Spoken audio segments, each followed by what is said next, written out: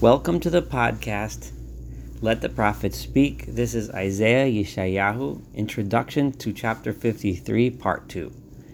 In the last intro, we laid out 8 basic ideas that Yeshayahu has been telling us until now that are very important for us to understand and internalize in order to understand Chapter 53. Today I'm going to go through those 8 again, but this time I'm going to go through them with the source material from Yeshayahu until now in order to fully develop the ideas and develop the support from the text for these ideas. So the first of the 8, well, I can list the 8 first real quick. Let's go through them one by one. The first one is the idea that the nations of the world chose to punish the people of Israel, or not so much punish, but chose to make them suffer and oppress them much more than God had in mind in the first place. And for all of these source texts, it will be impossible for me to bring everything, but I'm going to bring many. If you think of others that I missed, then that doesn't mean I neglected them. It just means that I went through as much as I could, but clearly there's more. So first, let's look at Yeshayahu Perek Tes. That's chapter 9, verse 11, where Yeshayahu says as follows. And here he's talking about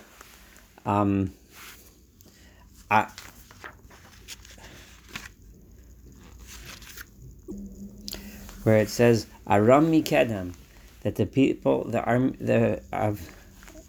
from Aram, the nation of Aramea, Syria, came from the east to Plishtim, and the Philistines came Me'achor from behind, meaning from the west. Vayochlu es Yisrael b'chol peh, and they attacked the Israelites b'chol peh, with all of their mouths. And if you recall back then, we explained b'chol peh is to emphasize that they didn't just attack like they were supposed to, but they attacked with their entire mouths, with the desire to devour them, much more than they were asked for. If we go on to Yeshayahu Perek 10, the 10th chapter, verses 5 here through 7, God clearly talks to the Assyrians and says, "Hoy Asher Shevet Api, Asher Assyria, you are the staff which I chose to allow. I allowed the Israelites under your hand to oppress them. However, all I wanted was for you to attack, to take over, to be in charge. However, vuhu, but they, the Assyrians, it says in verse 7, lochein yidameh, ulevavo lochein nachshov. He didn't want to just become the overlord over Judah, but rather ki lahashmid bilvavo ulachris goyim lamad. He wanted to destroy. He wanted to make suffer. So the Assyrians plowed down on the people of Israel much, much, much more than they were asked to. If we look back at chapter 5,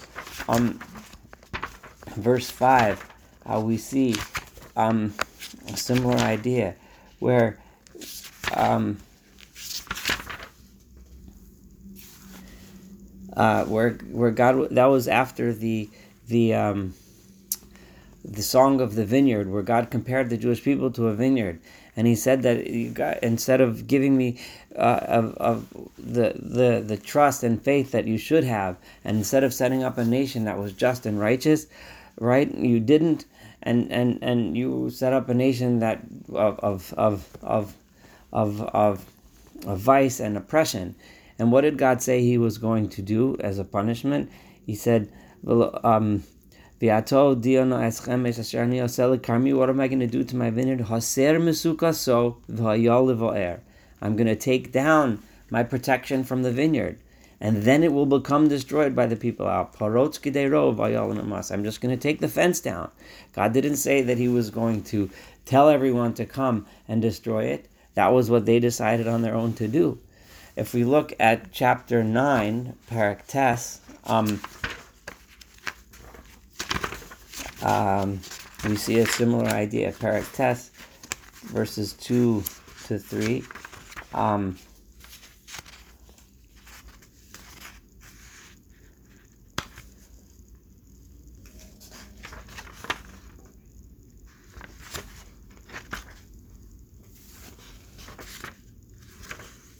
Ki in verses 3, Ki es ol subalo, yes mateshich mo, shevet hanogesbo, the stick of the one who is oppressing him, hachitosa kiyom Midyan, comparing the Midianites and saying how they struck the Israelites. So in other words, again, it was their choice.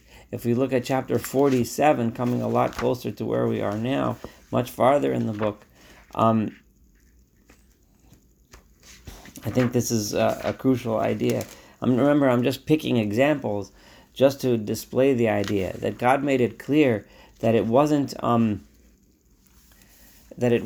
here at 47:6 is where God lays it out really, really clear. He says, Kotzafti alami, I got angry at my nation, Chilalti nachlosi, I allowed my portion, my people, Israel, to become profane. V'yatneim biyadech, God is speaking to the nations of the world, and I put them in your hand. I allowed them to be placed in exile in your hand. However, lo samto lahem rachamim, you chose not to give them mercy. Al zakein, on the elderly, hichbarata uleich me'od, you made much stronger, much heavier the yoke of oppression, much me'od, much more than I asked. Vatomri lo olameh gevaris, and so on. Ad lo samta ela al hibech, you didn't care about this. Lo zacharta achriso, you didn't care about what the consequences of that punishment you were going to place upon them. So this presents the first idea. The first idea, and that is that God allowed the nations to oppress, but the nations themselves chose to oppress much more. Now let's see idea number 2. The second idea was that the nations will be ultimately punished for the suffering that they meted out against the people of Israel. Now there are so many examples. It was hard for me to pick which ones, but let me go through a bunch of them. First, let's look at chapter 10, verse 12, where it says, "V'haya ki yivatza Adonai es kol maseh b'Artzion Yerushalayim, efkod al pri godel levav melech Asher." I'm going to punish the king of Assyria, right? Ki amar b'koach yadi asisi, because he said that it was me that did all of this. He took all the credit for himself. I'm going to punish him. And if we keep looking on, right? V'haya or Yisrael eshu kedosho lehava, that the lights of Israel will be like a flame that he will get, that because he will get punished because of the way he treated Israel. And then it continues, no longer will they be under, the people of Israel be under the oppression of the Assyrians. So it demonstrates here very clearly that the Assyrians will be punished for those deeds that they did. If we look at chapter 13, verse 3, this is another really important one. Over here, God is talking to the Babylonians. He says, "Anitzu vesi limukudashoy kam karosi giborai liapi alize gavosi." That I commanded those that were holy to me, right? And this is that they should bring the message to Babylon. It's important if you have a chance to go back and listen to our podcast on verse 13. And that continues, that theme continues all the way through 14:1. Chapter 14, I'm not going to read the whole chapter 13 here, but it says that eventually the Babylonians will suffer. Why? Because God will have mercy on the people of Jacob. Again, that same idea, that the Babylonians will be punished because of the way they treated Jacob. Then if we look at chapter 15, verse 32, here God was talking to the nations of Moab. And over here, God talks about the punishments that's going to be meted out against the people of Moab. I'm quickly going to turn to verse 32.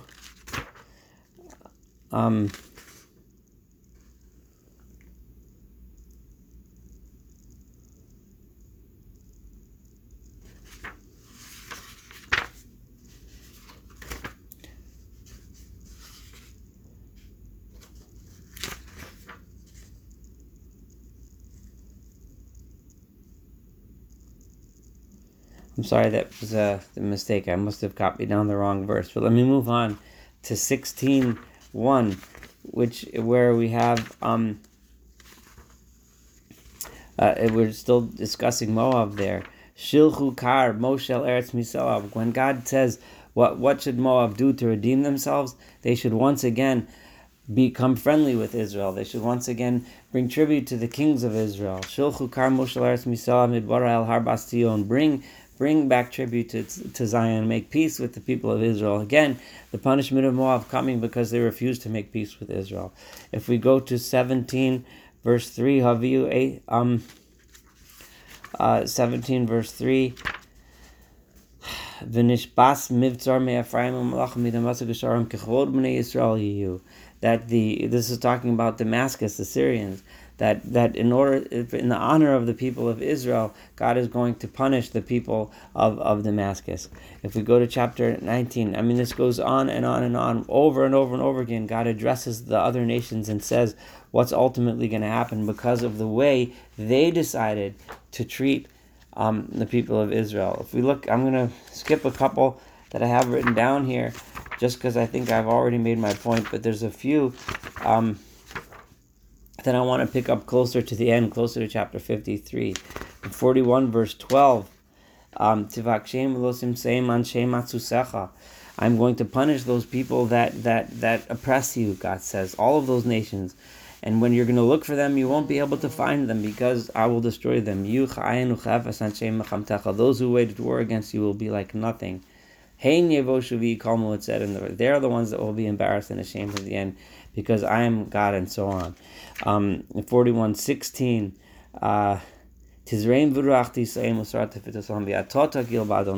I'm going to get rid of them, and you are going to rejoice in God. And then really quick, one more, 47, verse 6.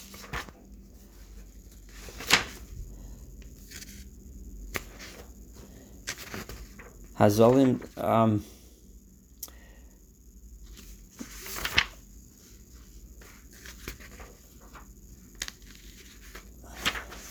sorry, 47 verse 6. Well, which we kind of just read last time, that I'm going to be katzafti halami chilalti nachalasi vet name biyadcha. I'm going to place them back under you, those people that were making you suffer. So again, the nations are going to suffer in the future because of what they chose to make punish. The idea number 3 was God made it very, very clear that the reason why he's punishing the Jewish people is not because of anything other than their own sins. We're going to go back all the way back to chapter 1, straight up in the beginning, verses 4 to 5. You are a nation of sinners, Am Keved Avon, Zera Miriam, and so on. Al Metu Ku Od, why is it that you're going to be punishment? Because Od Tosifu Sarah, because you continue to neglect me, you continue to rebel against me. I can go on and on and on, but over and over and over again, God makes it clear. I just want to I'm going to skip a bunch of them just for the sake of time. But in chapter 42, verse 24, getting a little closer to where we are right now, God makes it very clear. Mi nasan lim shisa Yaakov Yisrael avozim. Who is it that gave over Jacob and Israel to her oppressors? Halo Adonai. It is God. God gave them over because we have sinned to him. We did not go in his ways. So we went on and they did not listen to his Torah. That's why that's why God made them suffer. And then in chapter 43, and I'll stop with this one for this idea, chapter 43, verse 24, we have the same idea laid out very, very clearly. Why is it that the people are suffering?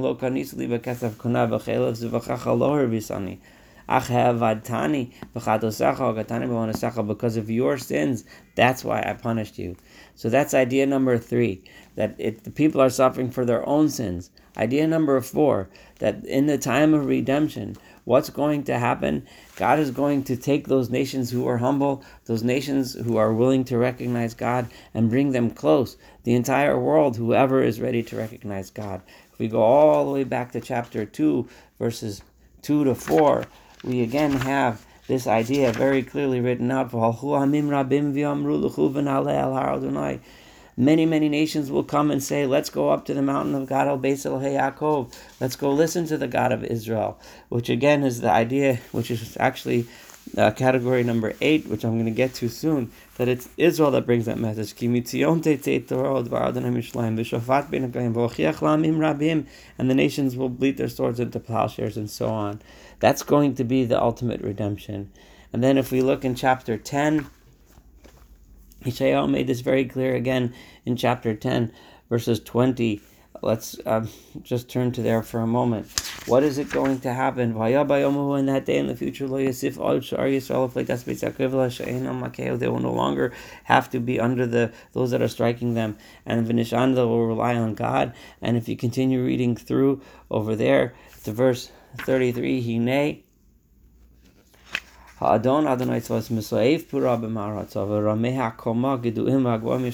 will humble the arrogant nations, and He will uplift the nations that are humble. That's when chapter 11 happens, when the Messiah comes, and so on. Reading all of those verses, especially 1 through 9, where God says, that the entire world will be full of knowledge, everyone, all the nations. And then again in verse 10, He will stand as a sign to all of the nations. All of the nations will come because Israel is bringing that message to the world. In other words, the humble will be uplifted and the arrogant nations will be brought down. The supports that I just said support the idea number 5. That in 4 was that in the future the arrogant will be punished, right, and the humble will be uplifted. And number 5 is the idea that those that are humble will be internalizing the message of God. And I'll just bring 1 or 2 proofs for that. 43 verse 9, where Isaiah makes it very clear and says, all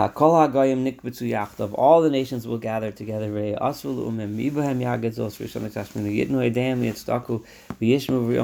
will all become righteous. They will all say the truth, and so on.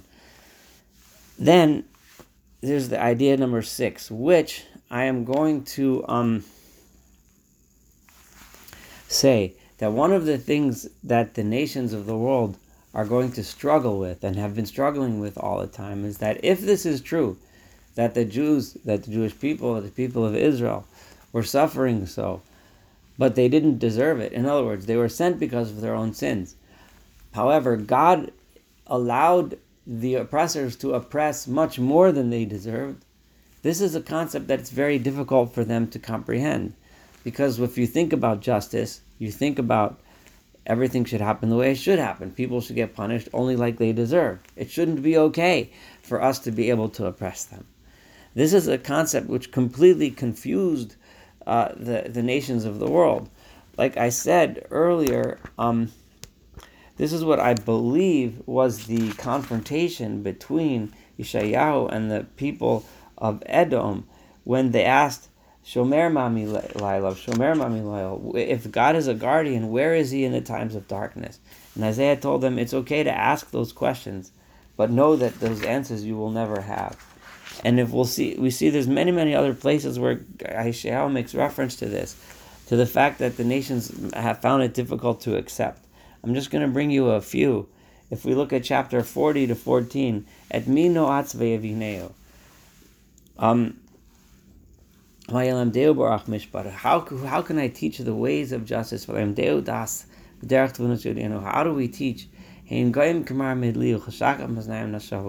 that the nations are treated in ways that we don't understand? How can we teach the nations these ways? It's just describing this confrontation between Isaiah and the prophet and the message of God and the people who are constantly asking, then why did they suffer so? Why does this one suffer so?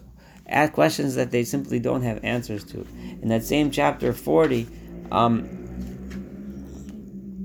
look at verse 27.